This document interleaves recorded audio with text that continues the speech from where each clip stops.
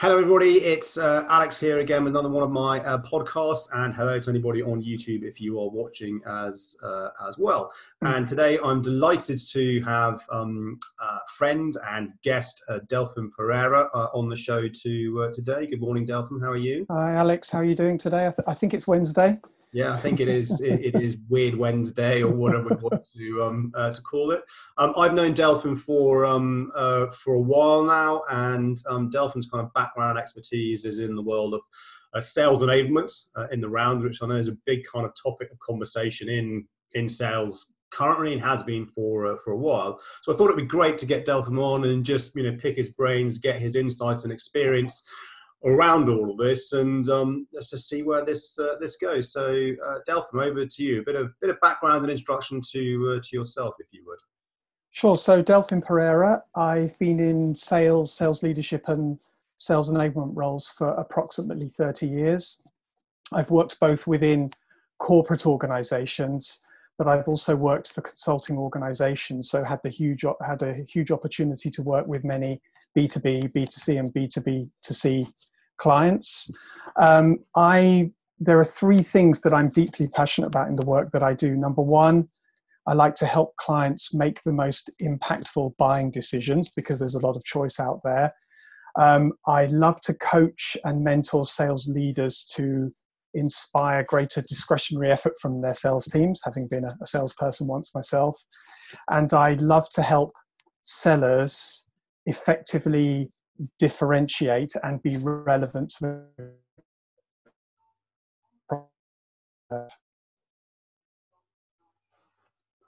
So we had a bit of an internet breakup there. What was that last bit you mentioned, the last point? So it's very much helping sellers. For me, sales is one of the toughest roles in the world. I've been a salesperson for many years myself. It's finding different ways to help sellers effectively differentiate and be relevant to their clients in a world of ever greater competition and commoditization. So those 3 points you've just raised, you kind of preempted my next question. Sure. Is that how you would describe what sales enablement is, or is there something more to it than those three points? So I think they are three of the very key components. I think you and I are both aware of a huge amount of research out there about why customers buy and why customers don't buy. Yeah. You research from organizations like CB Gartner, you'll know that clients are very often up to 2/3 of the way through the buying journey before, I'll use the word here, any meaningful interaction with a sales organization. So for example, clients can learn on their own because of the proliferation of digital information. Mm-hmm. So therefore, as an organization, you've got to be equipped to provide clients with some type of insight. If I'm a potential client and I can learn on my own, the last thing I need as a salesperson when I engage them to show up and tell me something I can find out on my own. So we very much talk about this concept of insight. And insight, when done well, is really an organizational capability. It's not an individual capability. It requires the support of sales leadership, marketing, product development, etc., and so on, because most organizations don't have differentiation as much as they like to think they do. Mm-hmm. There's also a lot of research out there that coaching is one of the most important sales leadership attributes. There are other key attributes, but the ability of sales leaders to coach their sales team, and this really interesting concept that I think will become more relevant with COVID, this concept that Gartner calls deal innovation, which is an interesting form of coaching where the manager doesn't know the answer, the seller doesn't know the answer, the client probably doesn't know the answer, but it's how do you innovate for the client? And then from a salesperson, I really do believe that there are a huge amount of skills, knowledge, behaviors, competencies, and processes you can teach salespeople. But for me, value is something that is client-centric. Mm-hmm. And for as long as you remain in the value zone as a salesperson, you should, in theory, be client and then hopefully aligning your solution to what they care about the most. So that's really insight coaching and and value for me are three of the, I would describe them as the key pillars. They're not the only pillars, but if you do those well, and they're at the core of any sales enablement strategy, you're not going to stray too far, too wrong, too quickly. And I think that's an interesting, concept or viewpoint there around the insight piece is actually an organizational piece. In order for it to truly work, the organization has to work as one to drive that insight. You can't just rely on marketing creating something, or you can't just rely on product creating something.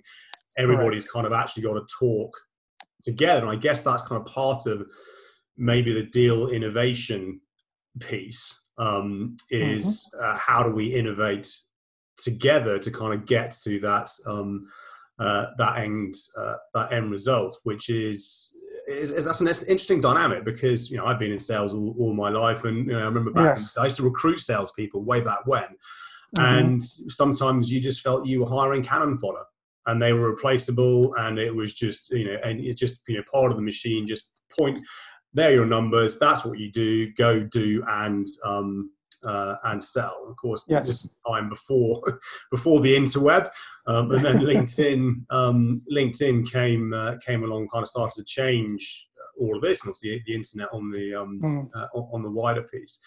And then do you think in order to be successful in sales enablement, you have to have been in a sales role yourself because you then walk the walk? That's a really interesting question. I get asked that a lot. I think it's one of those I've worked with some enablement people and some consultants that have never sold, but they are fantastic at enablement. I've equally found sometimes, and I remember myself as a skeptical salesperson when I was being trained by an enablement person, my kind of suspicious brain kept on asking me the question, has that person ever carried a bag? Can they give me an example?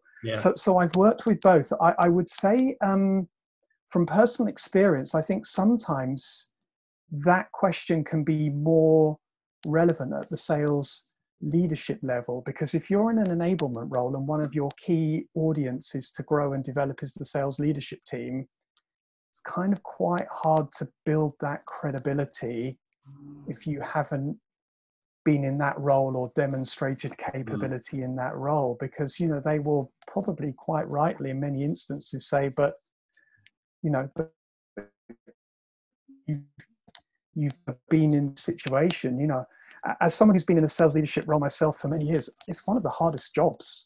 You've got the pressures coming down from the sales team, you've got to hit the number, you've got pressure coming from above, and I just think that sometimes there is a certain level of credibility you bring if you've done the role that in some instances might be one of the differentiating factors as to whether you're going to be successful. But then again, I have worked with people that have been in other roles, but they've also been equally successful. I think it depends how you set yourself up, and equally, nobody has the answer to everything. So if you are in sales enablement and there are a couple of areas that you are not particularly strong at, great research from Gartner about connector leadership, which is find and surround yourself with the people who are the best at certain knowledge, skills, processes, and abilities, and build that network around you. Nobody has the answer to every question. So work with those and build the network. And then you are enabling those that may actually be better placed than you to support. So kind of leave the ego at the door and do what's right. Yeah. I think that's a really interesting concept, and again, that's where technology can help kind of support that through Yammer, which I think now is morphed into Teams. You've got Slack, you've got other products like Profinder, not the LinkedIn Profinder, a company called Profinder ending in A that kind of do all this, because it doesn't matter what your role is. In my PwC, huge organization, law firm of around 2,000 people, big, JLL, 50,000 people, but you always would go to the people you always go to because they're the people that you can physically see them in the office, or you have to bump into them at the water cooler. Of course, you can't do that at the moment. But the beauty with kind of these technology platforms is that you can then start to find knowledge in the company that you didn't even know existed from, it could be from the IT team, it could be a personal assistant, it could be the chief exec, in terms of knowledge to help. I guess it comes kind of full circle back to the deal innovation kind of piece, is kind of bringing in all that different knowledge and insights to think and do things differently. But then that requires, I've seen some debate at the moment, as whether sales enablement should be centralized or decentralized, around different thinking. And dare I say this in a polite way, there are some sales leaders out there who've been in the game for 20, 30 years, think they know it all, don't want to be told otherwise. Yes, I know some of them. Manage in a certain way that then that culture is then is pushed through the sales function to behave. Unless it's lawyers or accountants, it's the same in terms of, well, I do what I do, so that's how they're behaving, so this is how I'm going to behave. But that said, I do remember back in my recruitment days, I remember interviewing a senior leader from Microsoft, and he said to me that I want my salespeople to be better sellers than me, because I want to keep them hitting number. I want to go up the greasy pole, but I don't want to promote salespeople if they don't want to be promoted because they're good sellers. Because if all they want to do is hit their numbers, and what that means is a collective, my role is easier because I'm hitting my collective number, and then I can move up the management tree. So I don't care if they're earning more money than me from commission. That means I'm doing the right job in motivating them to help us achieve the collective, which was, it was a rare occasion when, back in the day, where it was kind of the Glengarry, Glen Ross, greed is good approach to selling. So, Alex, I received that advice as a young sales manager when I was back at Thomson Reuters, and I've always remembered that piece of advice was, Delphine, hire people that make you look good. Yeah. And at the time I was hiring salespeople, and it's actually to celebrate and embrace that, because when you are a sales leader, your role changes. In a sense, as an individual contributor, you spent a lot of time coaching the deal, if you were leading with insights, etc., and so on. And then you've got to take that shift to coaching the person who's going to close the deal, and it does require a different skill set. And I took that on board, and it actually helped me. It stopped that hiring bias that I think you mentioned earlier. There's a lot of hiring bias where sales leaders will think, well, sounds like me, looks like me, but actually that's a recipe for failure in a sense, because you're going to be overweighted on certain strengths, and then there are going to be certain areas that you and many members of your team are not that good at. So I completely agree with you. Hire people that can do things better than you can do. Back to this piece around coaching and mentoring, your role is to help bring the best out of them as you onboard them and partner with them. Agreed, yes. Absolutely. And it's this kind of coaching and mentoring thing is that in itself that's not an easy thing to do. And it's kind of what I did internally, and then for the last kind of almost 4 years now, at the end of 2020, that this is, I kind of see myself as, when people say, what do you do? It's actually more change management consulting rather than sales training or social media training or social selling training or whatever you want to do it, because it's actually that coaching the individuals to understand how to think and do things differently to actually still achieve the same output. I think that's what all of this is about for me, in terms of, if we just kind of strip sales back to what it is and it's fun in the basics, what are you trying to do? Start a business conversation with somebody to sell something.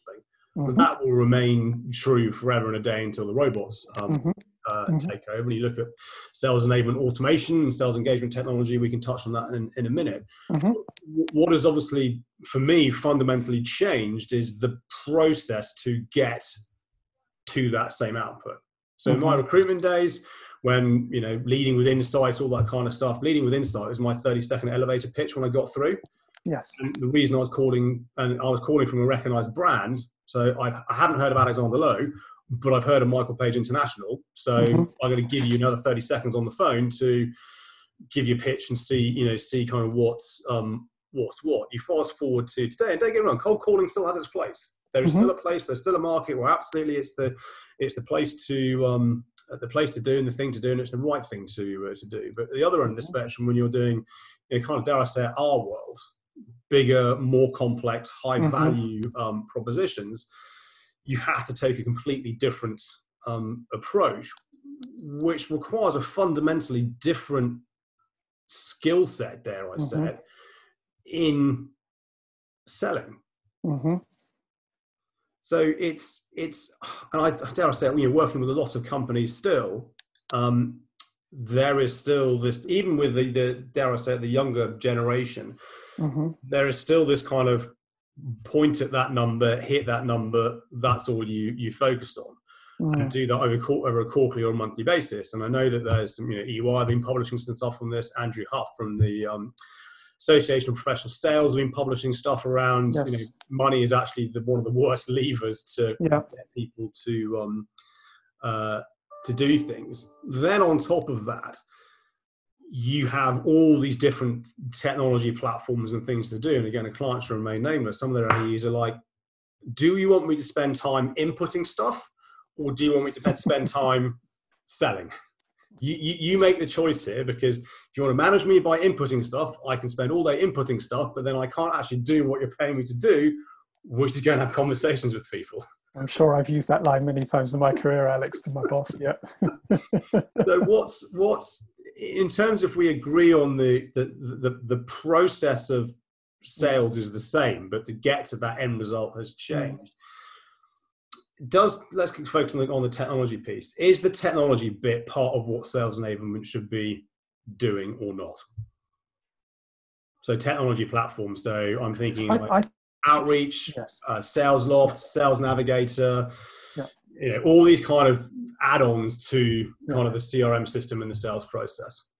So I absolutely think technology has a really, really important role to play if used correctly. I think back to just how you describe sales, for many industries, however you leverage technology, sales is still the relationship business. I think it's how you use technology. And I know you're a huge fan of LinkedIn Navigator and other forms of social selling. I listened to your webinar for APS, and you just have to look at some of the stats around how, if you leverage technology, you can actually generate better leads more quickly. In fact, I just prior to this call, I found a few data points I'm just going to read out to you that, according to a recent report, 73% of sellers using social selling outperform their peers. And to use social selling, you're going to need some form of technology. 54% can track back social selling actions to at least one deal, and 11% close more than 5 deals. I think the interesting piece is you can use technology and such platforms to, let's say, get more quickly to the people that you want to have a conversation with. But I think, excuse me, got my earpiece. If you think back to our conversation earlier, if you're leveraging, let's say, LinkedIn Navigator or some other form of social selling, and you are being referred in, don't fall back into I'm here to tell you about my product and my service. Actually, connect back to that. Give them art point of view. So technology will probably get you more quickly to the right people. And in many instances, most salespeople prefer a warm lead. Technology can help you identify a warm lead in the ways that you described in your webinar. Remember though, even where a lead might be warm, because the person that you've been referred to has been learning on their own through that buyer journey, they may have been learning in a way that's advantageous to you, depending upon your digital footprint, but they may have been learning in a way that's disadvantageous to you. So actually in that interaction, you may have to unteach them or reframe their perspective. I think that's to be honest, I've never thought about it from that point of view. You could have been learning in a way that is not to your advantage. Exactly. Because of what they've read from maybe competition, they've read an article that's out of date, or correct. that's, because you're in fact you make an assumption that I completely agree with you. It's the I think the classic example when based on the CEB as was data, the 54% of blah blah blah is done before you what have you. And I gave the Yes. example of buying a car. When you buy a Yes. car, you probably know more about that car and that model than the salesperson does. Yeah. The last thing you want to be doing when you go into the showroom is to be told what you already know about the car. Yeah. And then if And you intent data and so on, but it's an and in that instance, Alex, if you think about buying a car, if you think back to the last time you bought a car and your journey, the role of the salesperson probably when you went into the showroom was order fulfillment. Yeah. Your role was to get the biggest discount. And if that person started to talk to you about features and benefits, you've already decided what stitching you want in the seats. So the point is that when you, and I think that there's a double piece here. And I think you and I had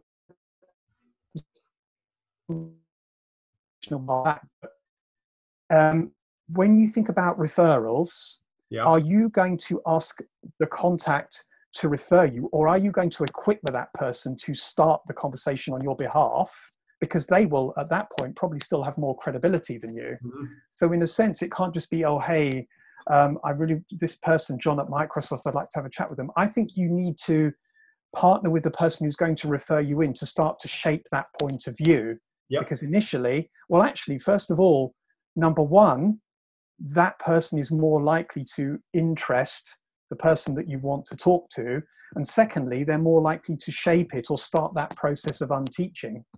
So I think it needs to be thought about in that point of view. And then I think, as you are, I guess, as a sales leader, setting up your sales team, it's good to think about how your sellers and their use of technology, etc., and so on, should be reflected into some type of measurements or key performance indicators, because we all know that the top three are hit your number, you secure your renewals, etc., and so on. But if you do it well, you can actually set up some KPIs around kind of the digital footprint that you are creating. And I don't think not too many organizations think about that. Back to your point, which was hit your number. And interestingly, one of the reasons that I think that is still happening is that if we come back to sales leaders, you've got sales leaders that are managing different generations. So as a sales leader now, you have a double, a triple, a quadruple, maybe even a greater jump. When you were selling, you probably were, in some instances, selling where product knowledge was king. So part of your role, like the car salesman, was to educate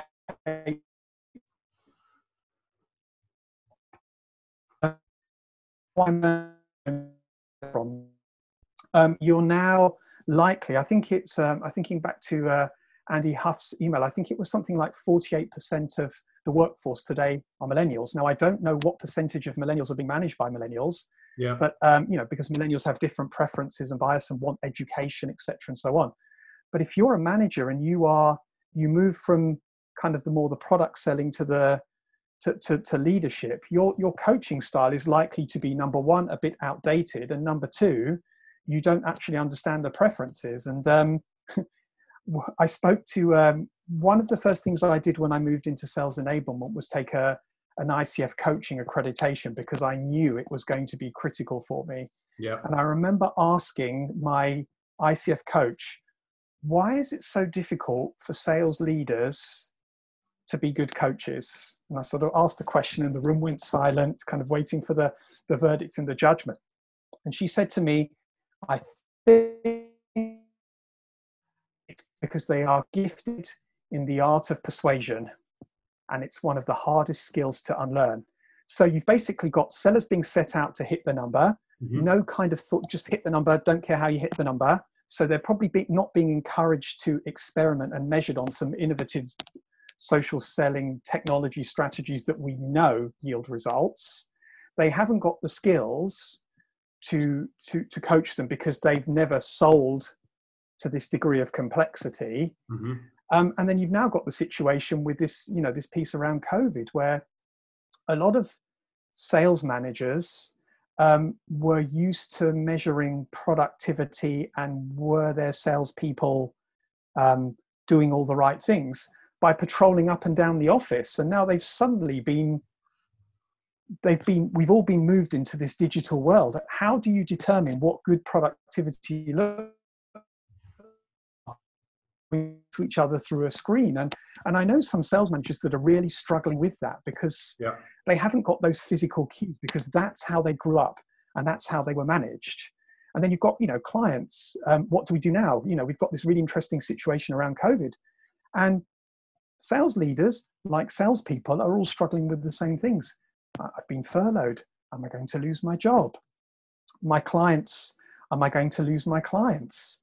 And we hear about these, we've got to be empathetic with our clients and all of these great things. But interestingly, a salesperson can walk into a very damaging situation unintentionally. And again, I still remain very fascinated with the Gartner research, having worked there for 5 years. But there's a school of thought that now says, and I believe I heard it on a couple of APS webinars, that probably the most damaging question you can possibly ask a client is, how can I help you? Because many won't know. And in the absence of not knowing, they will probably say, oh, can you extend my payment terms, or can you give me a discount?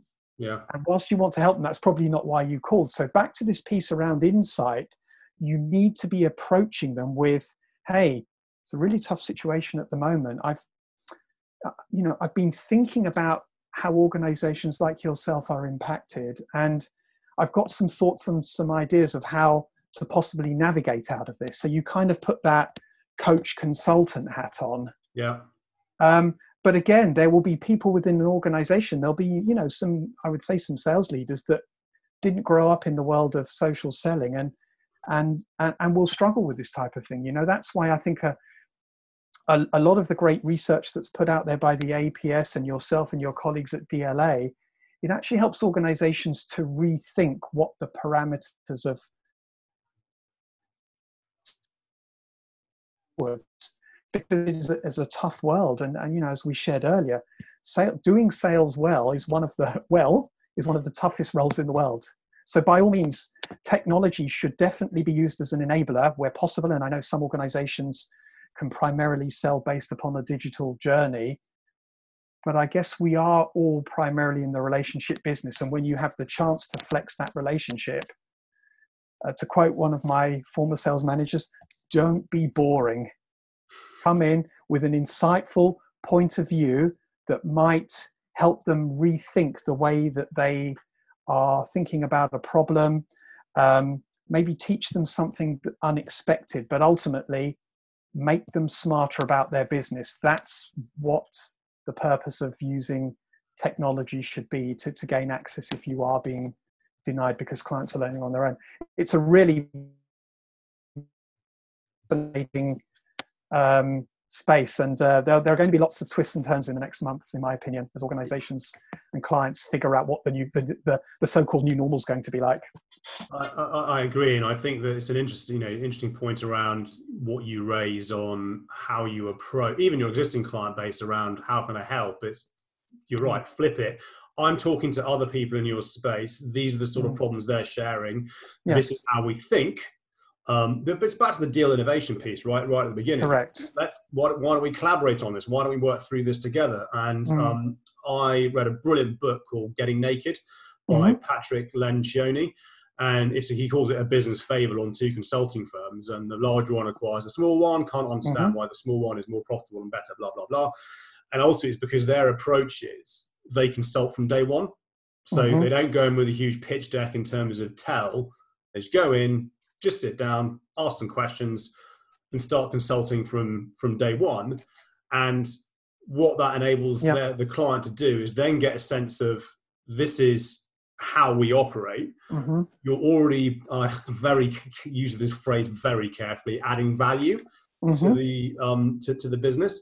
And then their view was, if that client then try and took that first hour or 2 hours of consulting for free and do it themselves, we probably didn't want to work with you anyway. Inversely, the client goes, this is brilliant. Yeah, happily pay your fees at X, Y, Z, because I now know what I'm getting. And this whole kind of getting naked is kind of part of my mantra, if you will. Just straight off the bat, just go in and just help. in terms of, this is my expertise, this is my understanding of your market, your industry, what goes on. This is what I'm doing with other firms. I think this might work for you. If it doesn't, let's learn on the learn together on this this journey.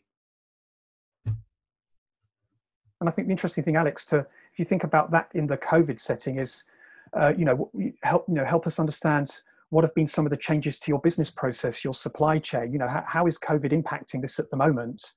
When you think about the strategy you had in place, what are you having to do to change that? The conversations we've had before, how have they changed? And then kind of gather what they're struggling with, and then connect it to, well, interestingly, we've spoken to other clients about this, and here's their hypothesis of how they're going to move away from this. Yeah. So you're trying to understand what's different, what's changed, what's challenging, but also, in a sense, you as a salesperson probably speak to more people in their role than they do. Yep. So therefore, what have you learned from others you've been speaking to?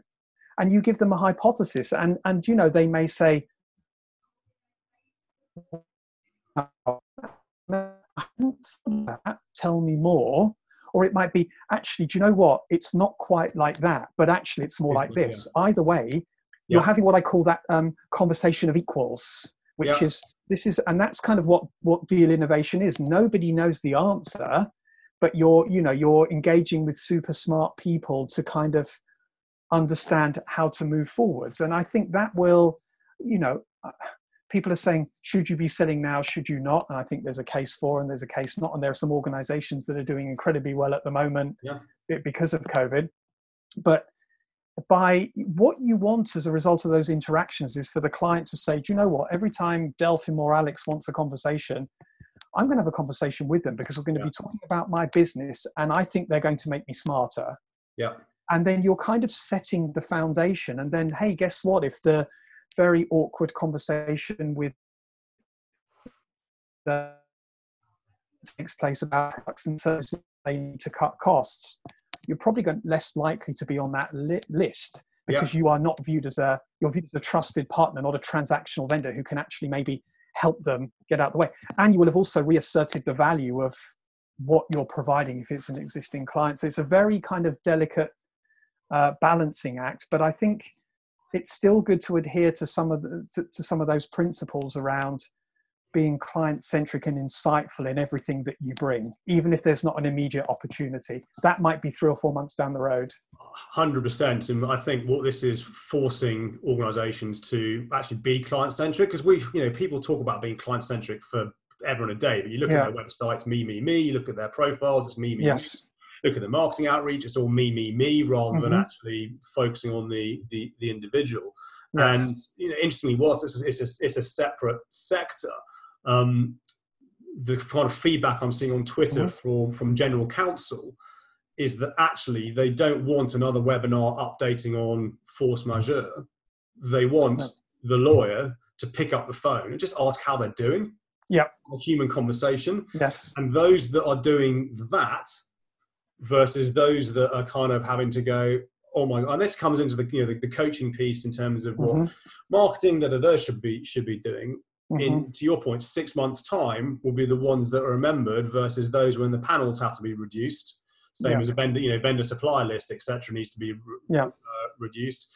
Those that the ones that showed some, dare I say, human empathy will be remembered. No, it goes back. This goes back to my recruitment days. I remember BT, big accounts, and it was one division, and this BT had very strict rules in terms of how you engage with them. No speculative CVs. Do not go to the sales directors directly. You have to go through HR. And this lady had said to me, just call me every quarter. Just call me every quarter. And if there's something going, great. And that's what I did. I did that for the best part of 18 months. Nothing came. And then out of the blue, I got this phone call from her going, you are the only consultant on my list that did what I told you to do. So I now want to run a national campaign, advertise, and I want you to be the sole consultant to run it. I then had to go internally and go, look, I can't disseminate this across the country. She only wants me to run it. And that led me to basically break the quarter in Michael Page International for sales. Because what did I do? I just did what the client told me to do. And it was a waiting game, but the waiting game paid huge dividends in the in the end. So and I think it's very research about how to help clients navigate through COVID prospects and also our own internal teams. And you're absolutely right. Empathy is really important. For me, I think empathy and humility and authenticity, I think, are really important. And I think if you add that back to what we've just described with a point of view that's designed to help the client, I think you're likely to be having more problem-solving conversations. And from their point of view, just as you described with your example, you're going to be viewed as somebody that becomes an extension of their kind of decision-making team or their decision-making process. Yeah, you are genuinely focused upon them. You've kind of built that trust versus, how are things, what can I do for you? Which, in the right setting might be the right things to do. Clients just a different type of insight at the moment, and it's less about long-term strategic insight, which is what a lot of people have been selling with multi-year solutions. It's about how am I going to navigate through the next 1 to 2 months. So a lot of strategic insight a lot of insight that would have been viewed as tactical is now being viewed as strategic because of the situation a lot of clients are in. Makes sense. Awesome. That has been, we've had a few pops and crackles with the internet connection, but I think we've been all right. That's been a fascinating, I think you and I could talk about this topic for certainly could. forever and a day. Where can people find you, connect with you? Anybody that's listening to this, watching this, they find out how you can help them in their sales enablement journey. Where's the best place? Sure. So probably connect with me on LinkedIn. Perfect. I'm pretty visible, pretty available. Have a chat. I can support with I can support myself through my own limited organization, but I work also with other organizations like yourself with the APS, so have a large network. Back to this piece around connector. If I don't have the answers, I partner with organizations and super smart people that do have the answers. Okay, awesome. I'll put the link to your LinkedIn profile in the YouTube video and on the podcast. But Delphin, as always, it's a pleasure. I really enjoy talking with you and learning new things. I'm going to stick with me in terms of just have that in the back of your mind. They may have learned in a way that's disadvantageous to you rather than advantageous, and you may need to unteach the hypothesizing around. Well, this is what other clients have said. Do you think this, to help kind of lead and guide the conversation? I think for me, those kind of 2 points really stood out.